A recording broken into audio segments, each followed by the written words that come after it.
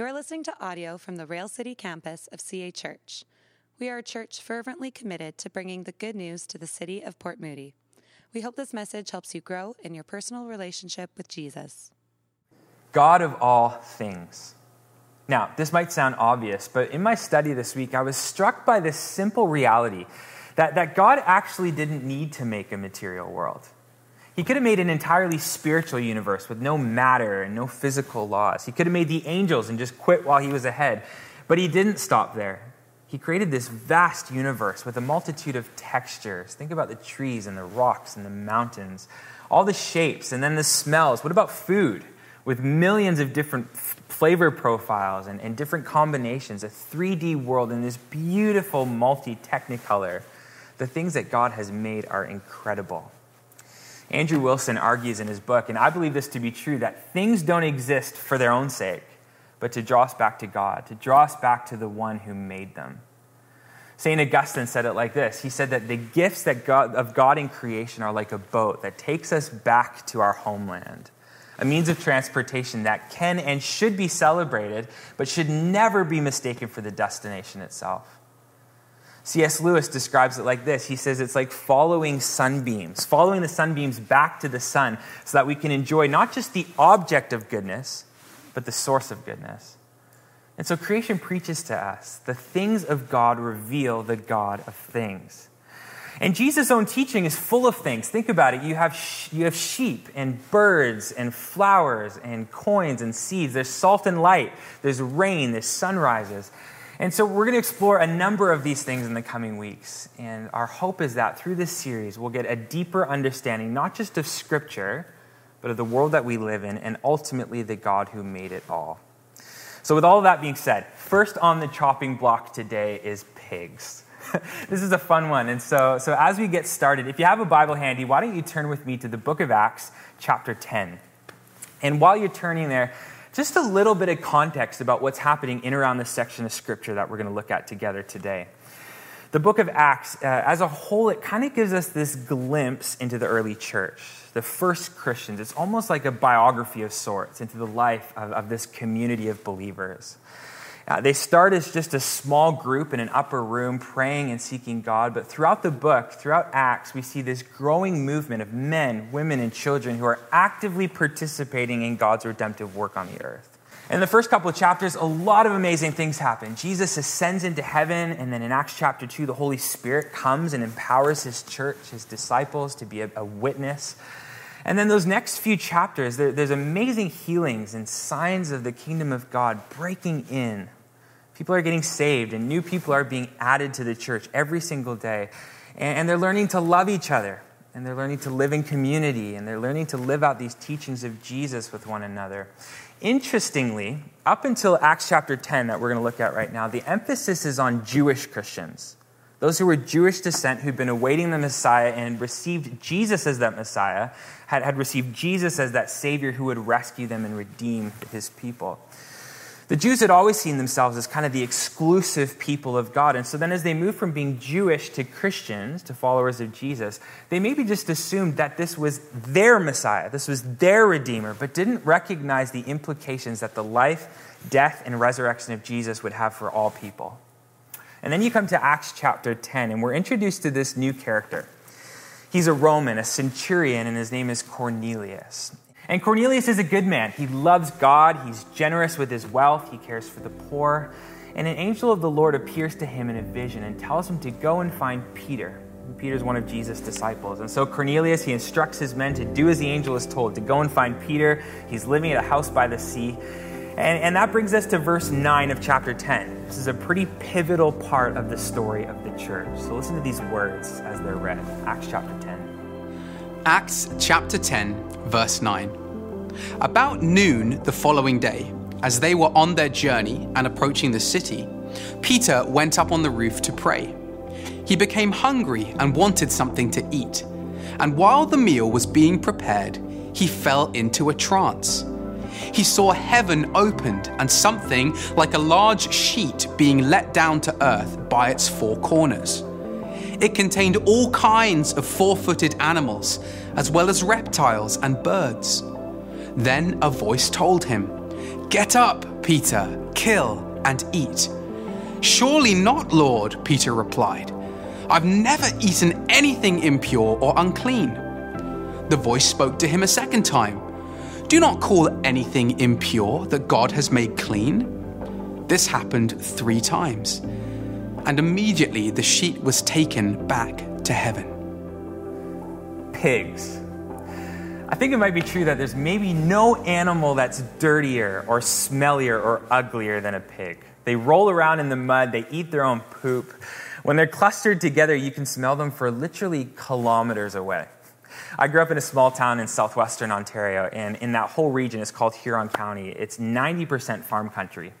And so you get all the smells, the good and the bad, mostly bad. And whether it's fertilizer season with cow manure or chicken farms or a hog farm, there's no shortage of smells, especially in the spring and summer. And the worst of them all, in my opinion, the most distinct of them all, is pigs. The word pig has also been coined in a lot of slang phrases that have a pretty negative connotation. For example, when you're describing a mess in your home or something like that, you might say, "It's like a pigsty in here." Or if you take 4 or 5 or maybe 6 desserts in a buffet line. Do you even remember buffet lines? This is from way too long ago. But if you take a few too many desserts, you might say, like, "I feel like such a pig." Or even Jesus himself references pigs in his teachings in Matthew's gospel, where he says, "Don't throw your pearls before the swine." There's billions of people around the world who avoid eating or even touching pigs for religious reasons, considering them just filthy and untouchable. But on the other hand, they taste so good. I think about pork belly or ribs in the smoker, lechon for you Filipinos. Or how about the smell of bacon in the morning, accompanied by fresh coffee and the splattering sound of fried eggs? How can something that smells so bad when it's alive smell so great when it isn't? How can death transform something that's filthy and untouchable to a taste bud masterpiece? Okay, hold that thought for a moment. We're going to come back to it. But pigs under the law of Moses were off limits to Israel. Both Leviticus and Deuteronomy are explicit in their instructions that they're to avoid any form of engagement with these kind of animals. Check out Leviticus 11, 7 and 8. It says, "The pig, though it has a divided hoof, does not chew the cud. It's unclean for you. You must not eat their meat or touch their carcasses. They are unclean." And Bible scholars have suggested all sorts of reasons for why the Israelite people were commanded to keep their distance from pigs. Some have suggested it's because of their smell or their habits or the danger of eating them uncooked. But the reason given in the law, in the Torah, is simply that they have divided hoofs, that they have cloven feet and don't chew the cud. Simply put, God declares that some animals are clean and some animals are unclean. Cows and sheep and pigeons and goats and scaly fish, they're fine. But camels and shellfish and snakes and birds of prey and animals with paws, they are not. And here's the kicker. The worst of them all, the one that is the most detestable, is pigs. When the prophet Isaiah was trying to describe how deprived people can be, among other metaphors, he uses this descriptor. He says that they're people who eat the flesh of pigs and whose pots hold the broth of impure meat. I imagine that the readers would have probably looked at that and been like, no, these evil Gentiles eat the flesh of pigs, nasty. And so going back to Peter's vision in Acts chapter 10, it's not hard to imagine why Peter was probably shocked when he saw pigs and all sorts of other unclean animals that he'd been taught to avoid. Nowadays, it's pretty normal for people to dream about bacon. Or at least I think it's normal. But Peter, a devout Jew, to be dreaming about pigs, it probably would have been like a vegan hitting up a Wendy's drive-thru and ordering a Baconator. It was just so far outside the scope of what they should be thinking about or envisioning. And then the angel of the Lord comes to them and doesn't say to avoid that animal, but says instead that he should eat it, and says what God has made clean, he shouldn't call common. Okay, what's that all about? It seems like a bit of a bizarre footnote in the story of the early church. It's kind of weird, right? Like, think about it. In verse 10, which we just read, Peter's waiting for his lunch. Someone's prepping him some garlic naan and some hummus, and he falls into this trance where he sees shellfish and birds and snakes and pigs, and he's told to eat them. To me, it seems more like an opener to a show on the Food Net with Guy Fieri, and it's something that should be there rather than on the pages of Scripture. But if we keep reading in chapter 10 and 11, we see that Peter's vision was so much more than just Jews receiving license to participate in an all-American barbecue cookout. or a surf and turf feast. God was using this imagery of pigs and other unclean animals to communicate a message that would actually change the trajectory of the church. See, here's how the story goes. Peter wakes up from the trance and he meets Cornelius, a Gentile.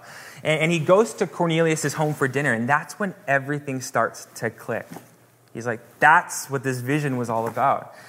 And here's what he says. He's at dinner with these Gentiles, and Peter says, you yourselves know how unlawful it is for Jews to associate and visit with anyone of other nations. In other words, he's saying, you know what we're doing right now, breaking bread together. Me a Jew, you a Gentile. This is not allowed.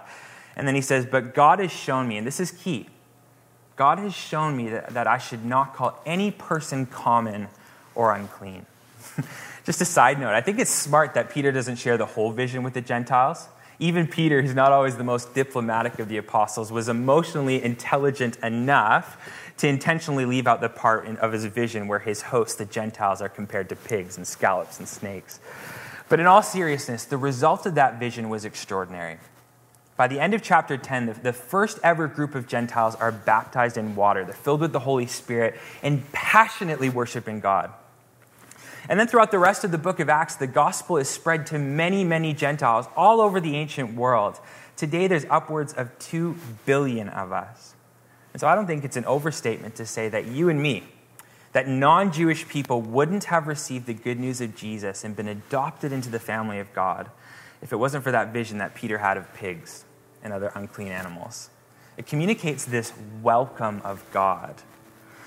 Peter says these beautiful words. He says, I now realize how true it is that God does not show favoritism, but accepts people from every nation, those who fear him and do what is right. The gospel wasn't only for the Jews. It wasn't only for Israel. It was for all people. And God was beginning this great restorative work, calling all people to himself, unifying every tribe and tongue, every nation, welcoming them, inviting them to find home in the family of God, to participate in his new creation order under the rule and reign of King Jesus. It was this incredibly unifying moment where who was in and who was out was completely flipped on its head. The family of God had nothing to do with race or circumcision or ceremonial cleansing. Instead, the only prerequisite for adoption into God's family was receiving the good news of the gospel, that Jesus had died and rose again, conquering Satan, sin, and death, receiving that free gift of salvation by faith through grace, and then committing allegiance to him. It wasn't about a physical circumcision, but a circumcision of the heart. And then 10 years later, the Apostle Paul wrote a very similar thing. He said, for there's neither Jew nor Gentile, neither slave nor free, nor is there male or female, for you are all one in Christ Jesus. In Jesus, we're one. No matter our ethnicity, our working class, our gender, no matter our political leanings or the language we speak, we can be so different from one another, and yet we're one in Christ. We're unified because we belong to him. And the thing that unifies us, our risen King, is so much greater than anything that could divide us. But here's the reality. It's so easy to forget. It's so easy to forget. Gosh, even Peter forgets later in the story. He had this powerful vision, and he sees with his own eyes that the Holy Spirit is falling on the Gentile believers. He eats a meal with the Gentiles. He welcomes them into the body of Christ. And then 7 or 8 years later, he's in Antioch with some Jewish friends, and he stops eating with the Gentile believers. He cuts them out in order to fit in with the boys or the more conservative Jewish Christians. He kind of reinstates the Jewish-Gentile divide in Antioch. To go to his house party, you have to be Jewish. Look at Galatians 2:12 and 13. This is Paul the Apostle writing, and he says, when Peter came to Antioch, I opposed him to his face because he stood condemned. For before certain men came from James, he was eating with the Gentiles. But when they arrived, he began to draw back and separate himself from the Gentiles because he was afraid of those who belonged to the circumcision group. The other Jews joined him in his hypocrisy, so that by their hypocrisy, even Barnabas was led astray. I'm concerned that the disunity and division that we see in the church today is leading people astray. And to be clear, it's not disunity around Jew or Gentile. Most of us are non-Jewish. Most of us are Gentiles. And we're quite comfortable in our adoption into the family of God. But the church at large has become so divided right now over secondary issues and have cut each other out over opinions of things like political things and policies over masks and lockdowns and vaccinations and all the surrounding issues of this past year. If we were to modernize Paul's instruction to the Galatians, or I think if Paul was going to write those words to the church today, he might say something similar to this. He might say, for there's neither vaccinated or unvaccinated. There's neither pro-mask or anti-maskers. There's neither conservative or liberals, for you are all one in Christ Jesus. But so easily we forget. And we divide over these things. We join with the rest of society in ostracizing one another because of differences in opinions. And we start to tear people apart. The division of the church, the way we talk to one another, as well as the way we talk about the world, it doesn't only affect the way that people engage with us as private citizens, but as ambassadors of Christ, as image bearers of him in the world. It actually affects the way that people view Jesus. My brother Josh is an amazing, kind, funny, always got your back kind of human. One of my favorite people in the whole world. And Josh grew up in the same Christian home that I did. He went to Bible college after high school, and he was on a trajectory to become a pastor. Now, I don't want to oversimplify or misrepresent the depth of questioning and wrestling that Josh did in his faith through his early 20s, but I do know this, and Josh and I had a conversation about this very thing last week, and I asked him if it was okay for me to share this. But Josh's Christian faith fell apart not so much because he had a problem with Jesus or his teachings. He actually still loves the Bible and holds many of the ethics taught in Scripture. But Josh's faith really unwound as he regrettably experienced people in our family and in our community bombarding him with videos and articles and memes and sharp kind of shouting into a megaphone type conversations about a politically driven nationalist version of the gospel. He couldn't seem to disassociate Jesus' people, who could be harsh and rude and cutting and disunified, from the one they claimed to worship. And the things that they were passionately proclaiming as the gospel looked very little, if anything, like the good news we find in Scripture.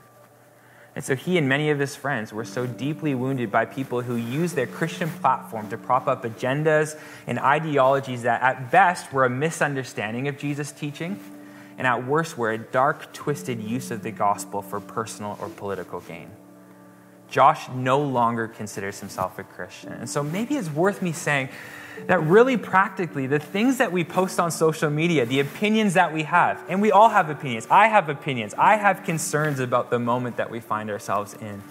But the way that we express those things, even if they're right, even if they're true, if they're not shared in love, they can actually have a really damaging effect and can bring about disunity in the body of Christ and can ultimately lead people astray. Where are we divided? Where have we let our own preferences or opinions separate us from one another and build up walls between us? Acts chapter 10 reminds us that the folks around the table, those ones that we like and those ones that we don't like, the ones that are gathered around the person of Jesus, are beloved sons and daughters of God. And the way that the world will know that we belong to him is not by a clever argument or a fight for our freedoms or a stance against sin or a pithy Facebook post. The way that everyone is going to know that we are his, that we are truly part of the family of God, is by our love for one another. To love doesn't mean that we agree with everything. It doesn't mean that we can't have differences in opinion and challenge one another in an iron sharpens iron kind of way. You know, Jesus' 12 disciples were a smorgasbord of people from all sorts of backgrounds and opinions, zealots and tax collectors and fishermen. But to be unified in Christ is to keep the main thing the main thing. It's Christ who unifies us. And when we keep our eyes on him, all of the other differences that maybe seemed so big start to fade away. Okay, as we close, let's circle back to our big theme for today. Let's bring it back to pigs. In a lot of ways, we are like pigs. Earlier, I asked this silly question. I said, how can something that smells so bad when it's alive smell so great when it isn't? How can death transform something that's so filthy and untouchable into something with such incredible taste and a beautiful aroma? Well, that's exactly what happens to us. In a spiritual sense, we were that filthy, dirty pig in a pigsty, rolling around in the mess and the dirt, incapable of cleaning ourselves up. But in Christ, we've been made clean. We've been purified from our sin and now offer ourselves as this fragrant offering to God who makes common things clean. It's the pig paradox. death, in our case, the death of Jesus, has taken that which was filthy and untouchable and has made it into something that is beautiful, a beautiful aroma by the grace of God. Well, let me close with this quote from Andrew Wilson. He says this. He says, "In Christ, pigs become bacon.